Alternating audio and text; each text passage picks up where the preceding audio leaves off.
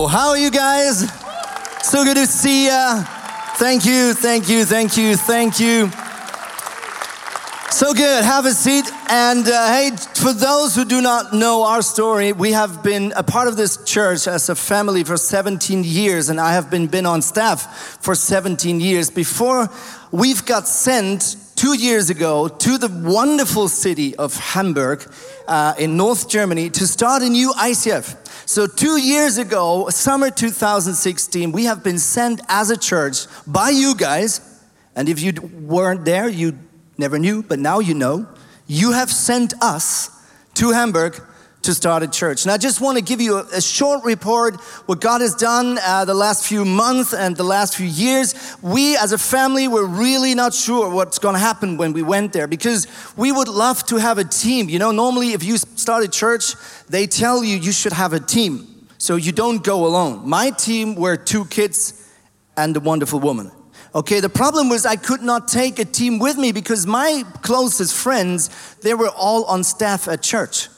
So if I would have taken my team with me, my friends, it would be Simon Lemle and Dave Kuhl and Leo Bigger, and they did not tell me that's a good idea. So I didn't. So we went alone, but the great thing is as we went there, we really met so many great people, so many great young leaders that I felt like they have been with ICF for all their lives. I couldn't imagine how they could become that way without being at ICF the last few years. So it was just great to see how God knew what we need as a family and as leaders, and God really provided it. We are now about 200 people on a Sunday.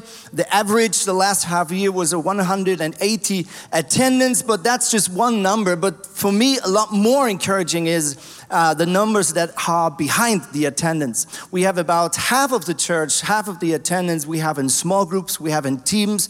We have over 90 people that attended a faith course and started to live with Jesus or restart a life with Jesus, started being a part of this church. So it's really encouraging. We as a family are doing fine. We adapt to the German culture, which means we are a little more rough, not so friendly anymore. We don't laugh at all. We don't say thank you. We yell at people. No, just kidding. But it's really, really good. I just also want to thank you because many of you guys have donated money for the Reach campaign. And ICF sent us not only spiritually, but also financially, and helped us and allowed us to do this full time. Normally, if you start a church, you as a pastor has to work in business to get some money to finance the family. And we as a family, for us, it was such a privilege to just be able to do this full time because of your generosity. And the last few months, the income in Hamburg was a lot higher than the expenses that we had. So some of your money, actually the majority of last year's money, is still on our bank account and is ready to be used when God opens doors for a new location. So just for me, I want to thank you from the bottom of my heart as a pastor, but also as the leader of my family. And I also want to thank you as part of my church, because the people in our church, so many times they said, I can't believe that there are people in Zurich that care so much about Hamburg that they give so much money to make this church possible. So guys, I can tell you, you have started a church in Hamburg. You as an ICF family have multiplied what you have here in Hamburg. So give God and yourself a big, big, big hand. Come on. Hey, we dive into a story that really touched my life in the last half year more than any other story in the Bible. And we have a great drama on our huge LED screen to dive into it. Let's go.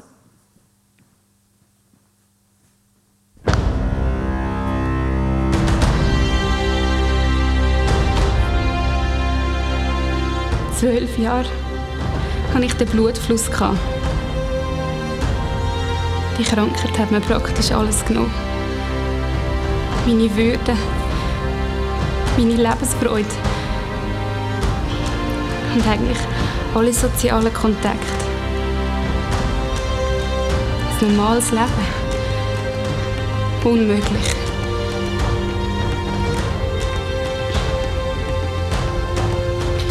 Am Anfang bin ich noch von Arzt zu Arzt gerannt. Immer in der Hoffnung, einer könnte mir vielleicht helfen. Keiner hat mir helfen. Auf die Hoffnung ist die Desillusionierung gekommen. Dann die Erschöpfung. Aber dann ist die Kunde von Jesus durch unser Land gegangen. Es hat geheißen, er könne Wunder tun. So richtige Wunder. Ja, Blinde können sehen und Lahme können auf einmal laufen. Und dann habe ich gedacht, wenn er das kann, dann müsste ich doch eigentlich nur sein Gewand berühren und ich würde wieder gesund. Lustigerweise habe ich in dem Moment, trotz all meiner negativen Erlebnisse, keinen Zweifel gehabt, dass er mich heilen kann. Ja, und dann ist der Tag gekommen. Jesus ist in unser Städtchen gekommen. Ja, ich habe mich verhüllt und unter die Leute gemischt. Und dann, ganz unauffällig, habe ich sein Gewand berührt. Aber vor Jesus ist nichts verborgen. Er hat sich umgedreht. Tochter, dein Glaube hat dir geholfen. Das hat er gesagt. Und in dem Augenblick bin ich gesund gewesen. Gesund. Das bezeuge ich, so wahr ich da hocke. So ist mein Jesus. Wow, what a powerful story, isn't it? Now we want to really dive into the text, and the interesting thing when we start reading this passage is realizing this story that we've just heard is just a side story of what's really happening. And I want to dive into the text with you in Mark chapter 5, 21 to 24. It says, when Jesus had again crossed over by the boat to the other side of the lake, a large crowd gathered around him while he was by the lake. Then one of the synagogue leaders named Jairus came, and when he saw Jesus, he fell at his feet.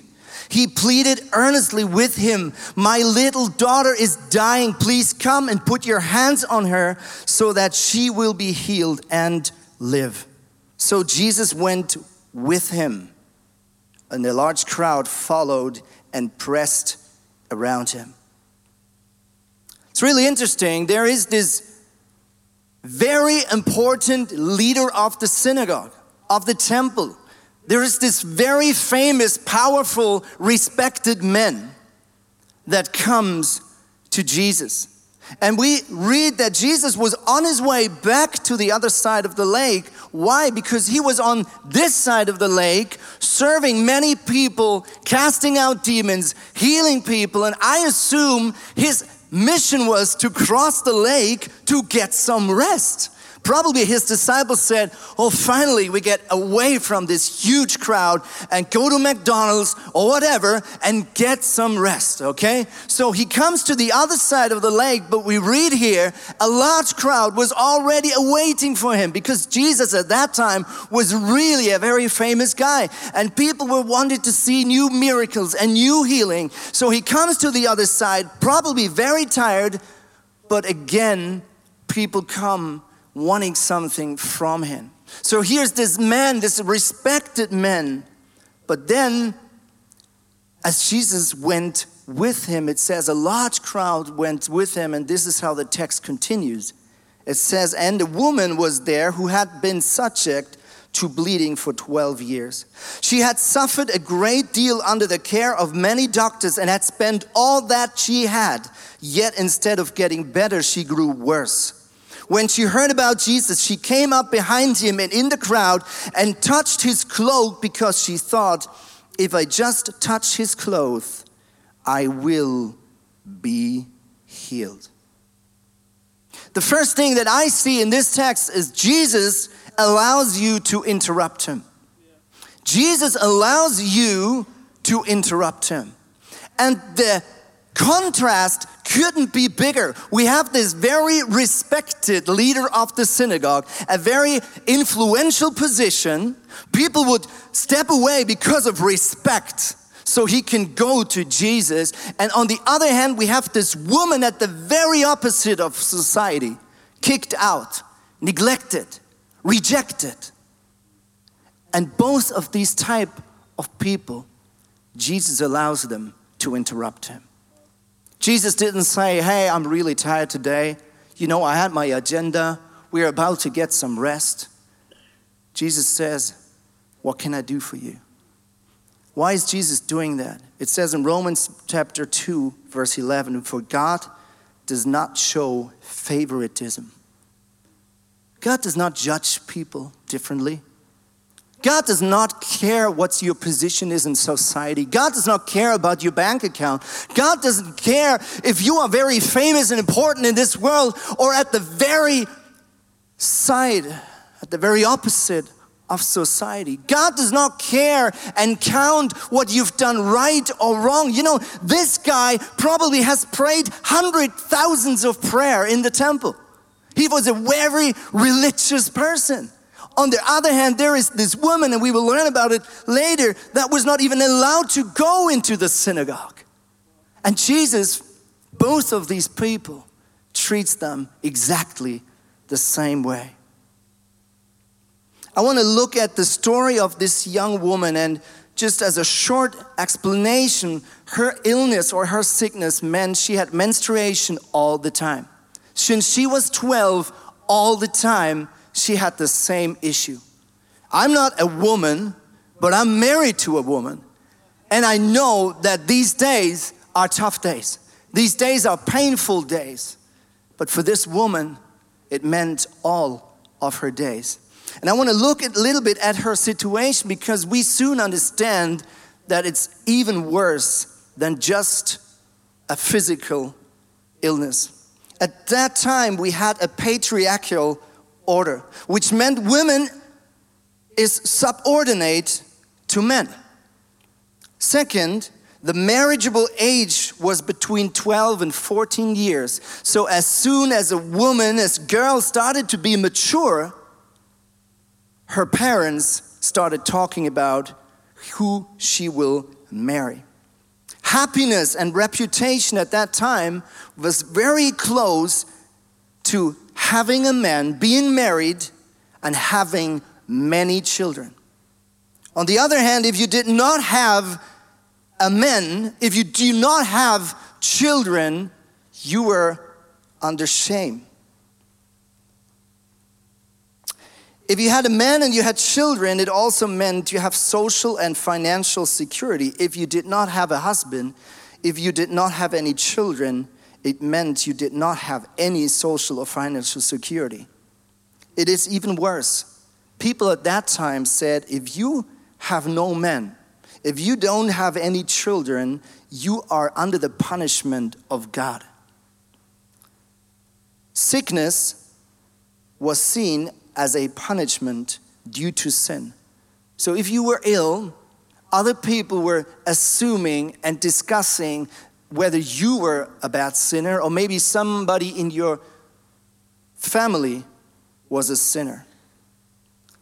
Now it's even worse. If you had, as a woman, if you had your menstruation, it meant that you were spiritually and physically impure. If you were impure because of an illness, it meant you were completely socially and physically isolated. It meant you were completely socially and physically isolated. That's the real situation of this woman for the last 12 years. Now, I don't know what your pain is right now. What is your sickness? What is your need? Maybe you lack a perspective of future. Maybe you fight with sickness. Maybe you fight with depression. Maybe you have self-doubt. Maybe you are lonely in the city. Maybe you fight with addiction. Maybe you are not satisfied with the outward appearance. Maybe you find financially. Maybe you are in war in your family. Or maybe it's something very different. But I just want to ask you to really think a little bit and ask yourself, if would Jesus stop and would stand in front of you and would ask, what is your pain? What is your issue? What would you say? What would you say? You know, the point is this. If you have come to church tonight, God allows you to interrupt him.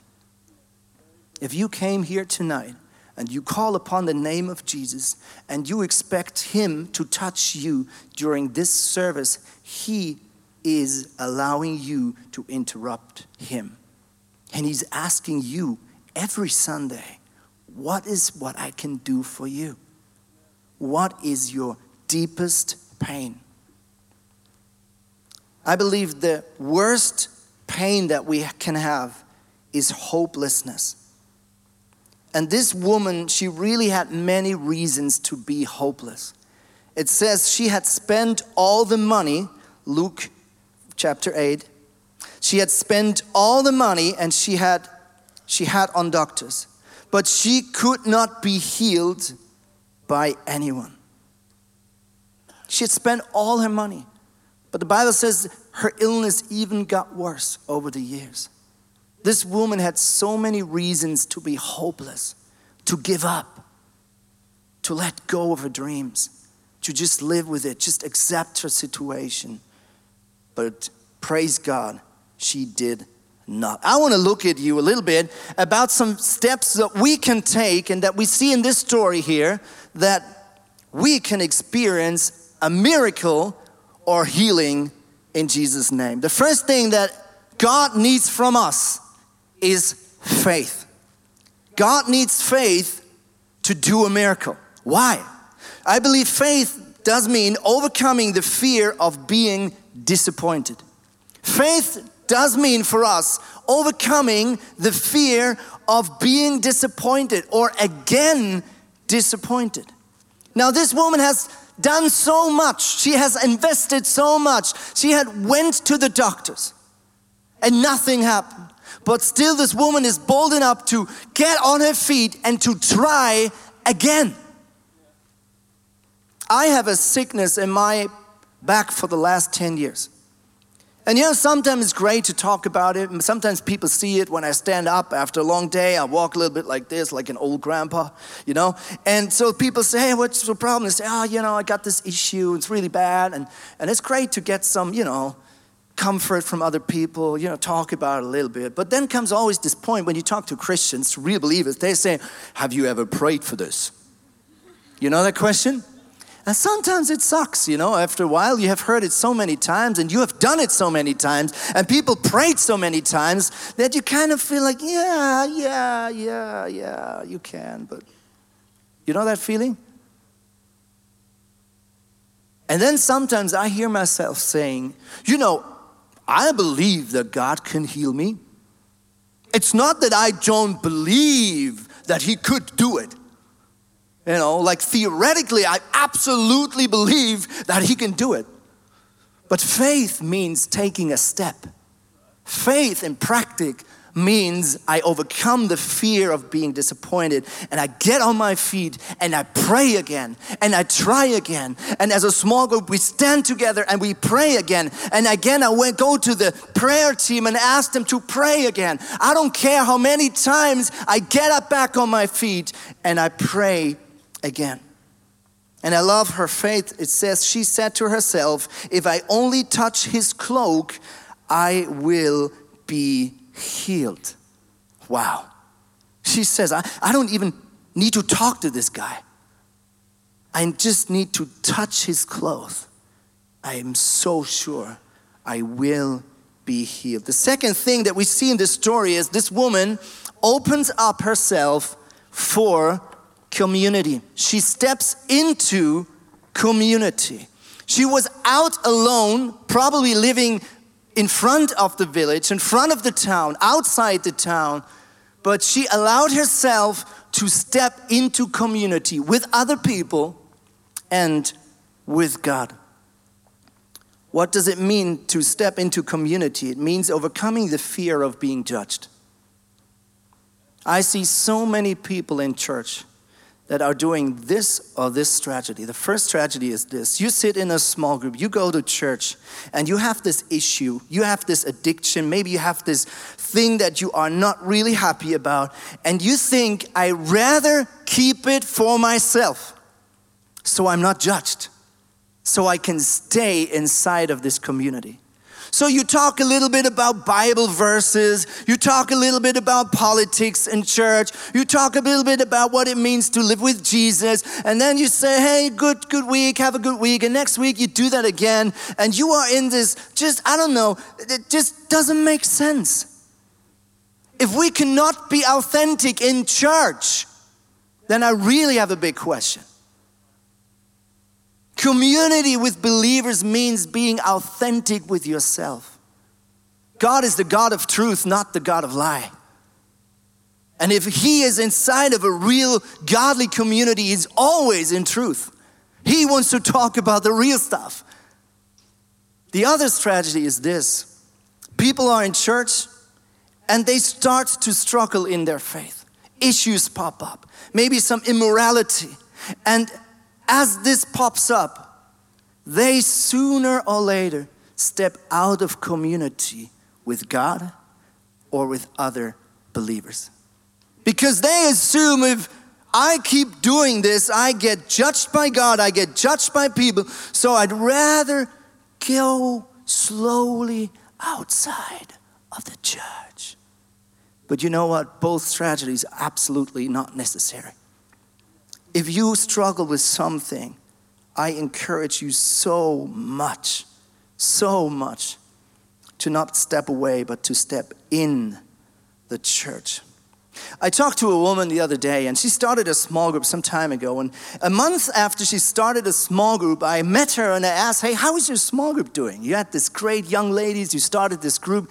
And she said, oh, I've stopped the group already. And I said, whoa, that was fast. I mean, you only met once or twice, right? And she said, yeah, we had this first night and we had dinner, it was great. And then we started to introduce ourselves. And then one lady started to cry and says, I have a problem with anorexia, like an eating issue. And she started to cry. And then a second woman started to cry and said, I'm so happy you brought that up because I fight with the same. And the third young woman, all around 20s, started to cry and said, I can't believe it. I fight with this. I have never told anyone. I'm so happy you brought that up. I fight with the same issue. And I look at this young small group leader and say, wow, this is amazing. And she said, yeah, I stopped the group. I said, why? And she said, I don't want to spend time with people like that. And I looked at her and said, well, for what do we have small groups then? To play church? To play some Christianity? To play some religion? And wait until we are up there in heaven? That's stupid. I believe small groups are healing places. I believe churches should be healing places. The power of godly community is so healing to our soul and to our body. Jesus says healthy people don't need a doctor. Sick people do. And I have come to call not those who think they are righteous, but those who know they are sinners. So when you are in worship, I encourage you to stretch out. When you are in small group, I encourage you to be authentic, to talk about the real stuff.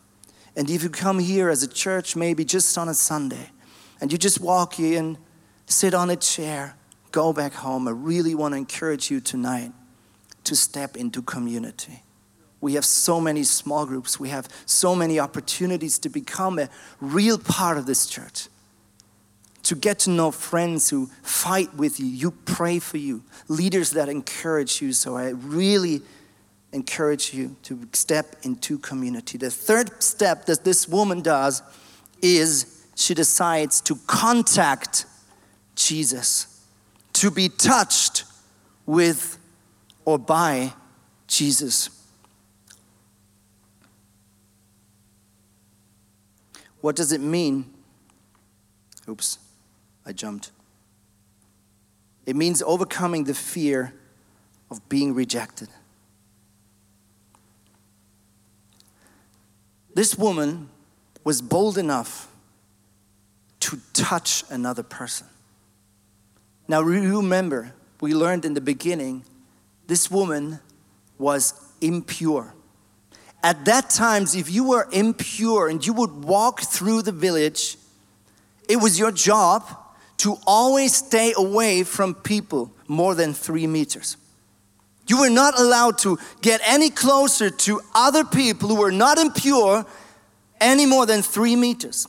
If by accident somebody would not see you, it was your job to say, I am impure.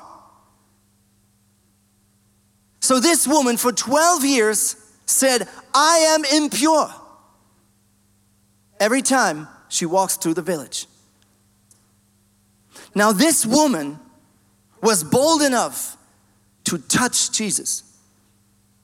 Now first, she was not allowed to get any closer than 3 meters to any other person. More than that, she was not allowed to touch another man as a woman. More than that, she was not allowed to touch another man as an impure woman. More than that, she was not allowed to touch as an impure woman an holy rabbi named Jesus. So this lady basically risked her own life, knowing that if this person reacts like a man and not like God, this probably means I will not live more than another day. But she stretches out and is bold enough and touch the clothes of Jesus, knowing that it's not her touch that will heal her, but it will be his touch that will heal her.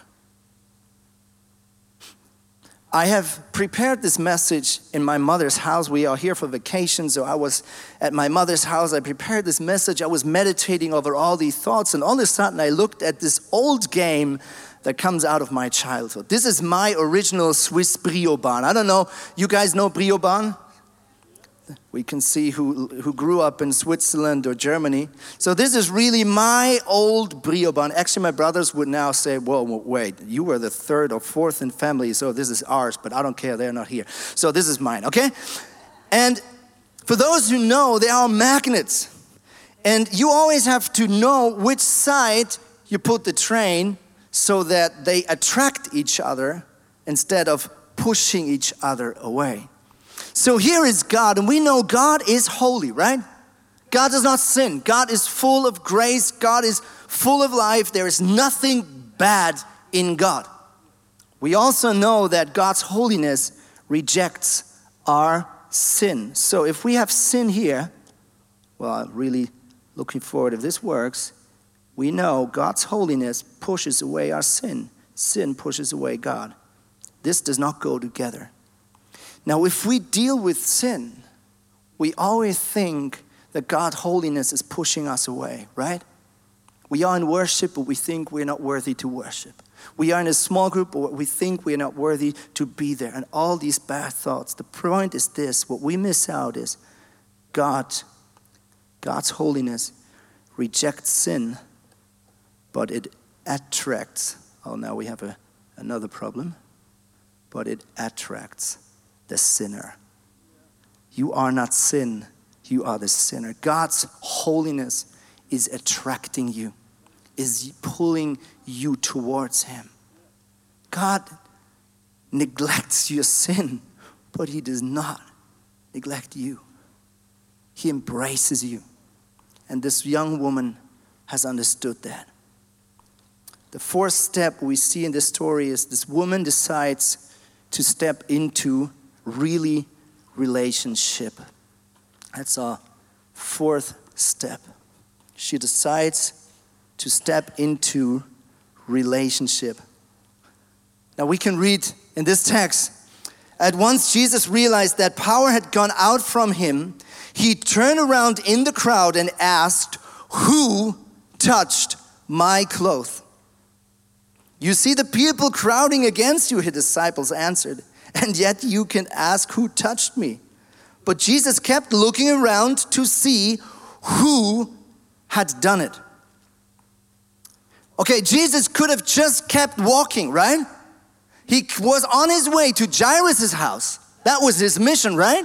And there is this woman touching his clothes, and we hear in this story, Jesus felt that power has gone out of him. So he could have just keep walking and say, okay, I got healed one. That was great, But he didn't. That's not the Jesus style. He stopped. He turned around and he said, who touched me? What's your name? What's your story? And it says, then the woman, knowing what had happened to her, came and fell at his feet, and trembling with fear, told him the whole truth. Wow.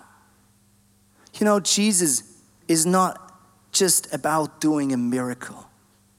Jesus is not just your problem solver. Jesus is looking for a relationship. Jesus wants to know your name. Jesus wants to know your story. We can see so many other stories in the Bible, people that just wanted to see Jesus from far. People just wanted to get healed by him, but so many times Jesus is not done with healing a person. So many times he said, I want to know your name. I want to go to your house. I want to spend time with you. Because Jesus is not your problem solver. Jesus is your answer. Jesus is your friend. And now comes my absolute highlight in this story. Just as a remember, we've learned this woman was impure. This also meant that her father in this culture, when this sickness came up with 12 or 13 years, it was his job to kick this daughter out of the family. Most likely this man, with tears, said to her, I have to ask you to leave my household. Why? Because you brought shame on our family, on our relatives. People expected the father to kick out his daughter from the family. Most likely this father asked this young lady to go out of the village and to live with other impure people outside the town. So for the last 12 years, this woman as a teenager was not part of a family anymore. The last 12 years, she was not a daughter anymore. For the last 12 years, she was not part of family parties. Maybe her sister had birthday, maybe it was her own birthday. But all of the time, she was alone. She was not part of this family anymore. She did not grow up under the love of a caring father and a caring mother. And it's so interesting. After she tells her story to Jesus, what's the word that Jesus says to her? It says, my daughter. My daughter. Isn't this amazing? Jesus knew so much better what this young lady really needed. Jesus knew so much better. This is not just a physical issue. This is not just a physical healing. There is something far worse inside of you that has been damaged, that has been kicked, that has been wounded. And Jesus knew so well that the word this young lady needed to hear most was, my daughter. The Bible is so full of details. My daughter. For the first time after 12 years, she heard that word. She missed it so much for so many years. She was so empty. She was so alone. Nobody understood her story. And then comes Jesus and he says, I know you. And I look inside of you. And I understand you. And I know how you feel. And I tell you, you are my daughter. And I believe this word was so much more healing than any other. touched by Him.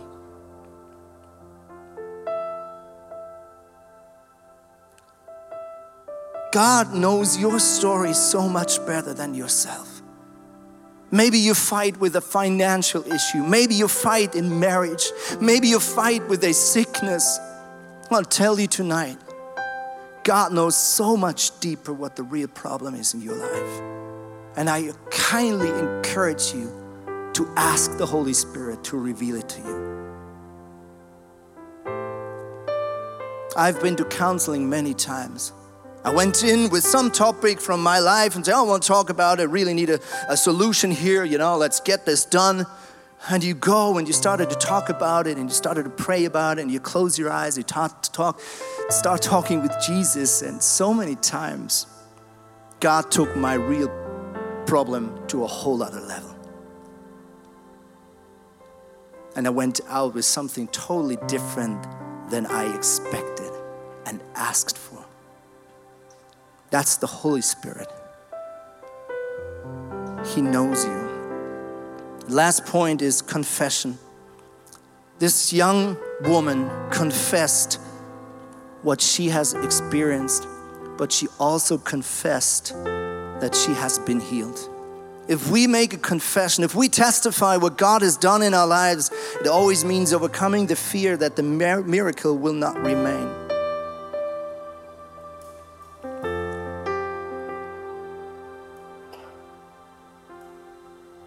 I believe there's one word missing actually. One sign that we have not here. The last step is humility. Humility. It says that Jairus and this woman, they both fell on their knees. It says Jairus fell on his knees in front of Jesus. And it says, and she fell at Jesus' feet. Falling on our knees means confessing who we are and who He is. If we want to be healed and touched by God, it needs humility. It means authenticity. It means relationship. It means community. And it means faith. Why don't we stand up? Go to Jesus right now. I just want to ask you to close your eyes for a minute.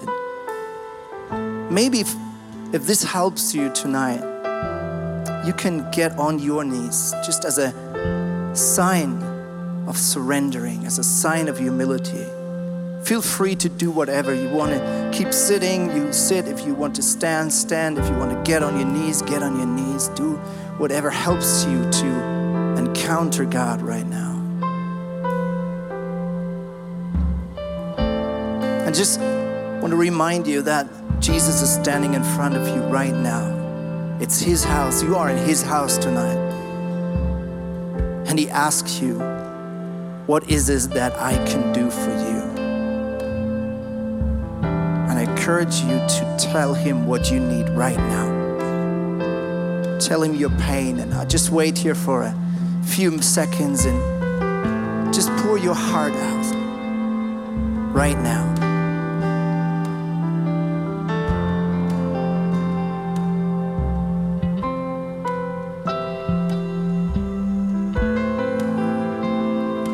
Tell Him your story.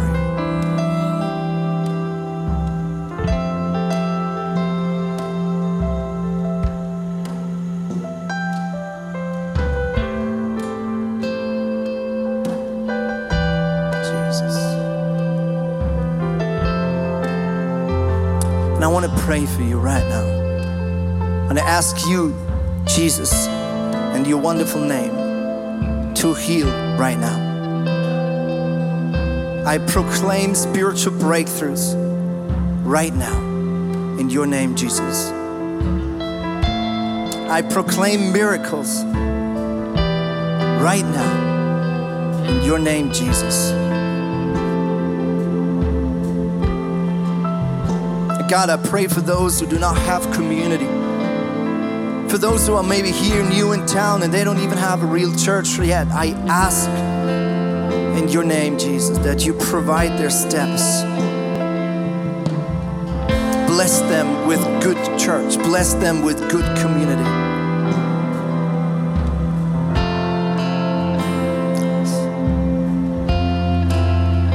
In Jeremiah 3, it says, I have always loved you. Long before God has created this earth, long before you started to breathe, God had already loved you. Long before you could have done anything wrong or right, God has decided that you are worthy and loved. So why don't we keep running and trying to improve instead of being ourselves and be real and stand in front of Jesus and tell him what we need? Why do we keep running away from him instead of running to him, right into his arms? Jesus is for you, not against you. And I bless you with a healed identity. And I remind you that you are a son of God. You are a daughter of God in Jesus' name. You are accepted. You are valued. And you are healed in Jesus' name. Amen.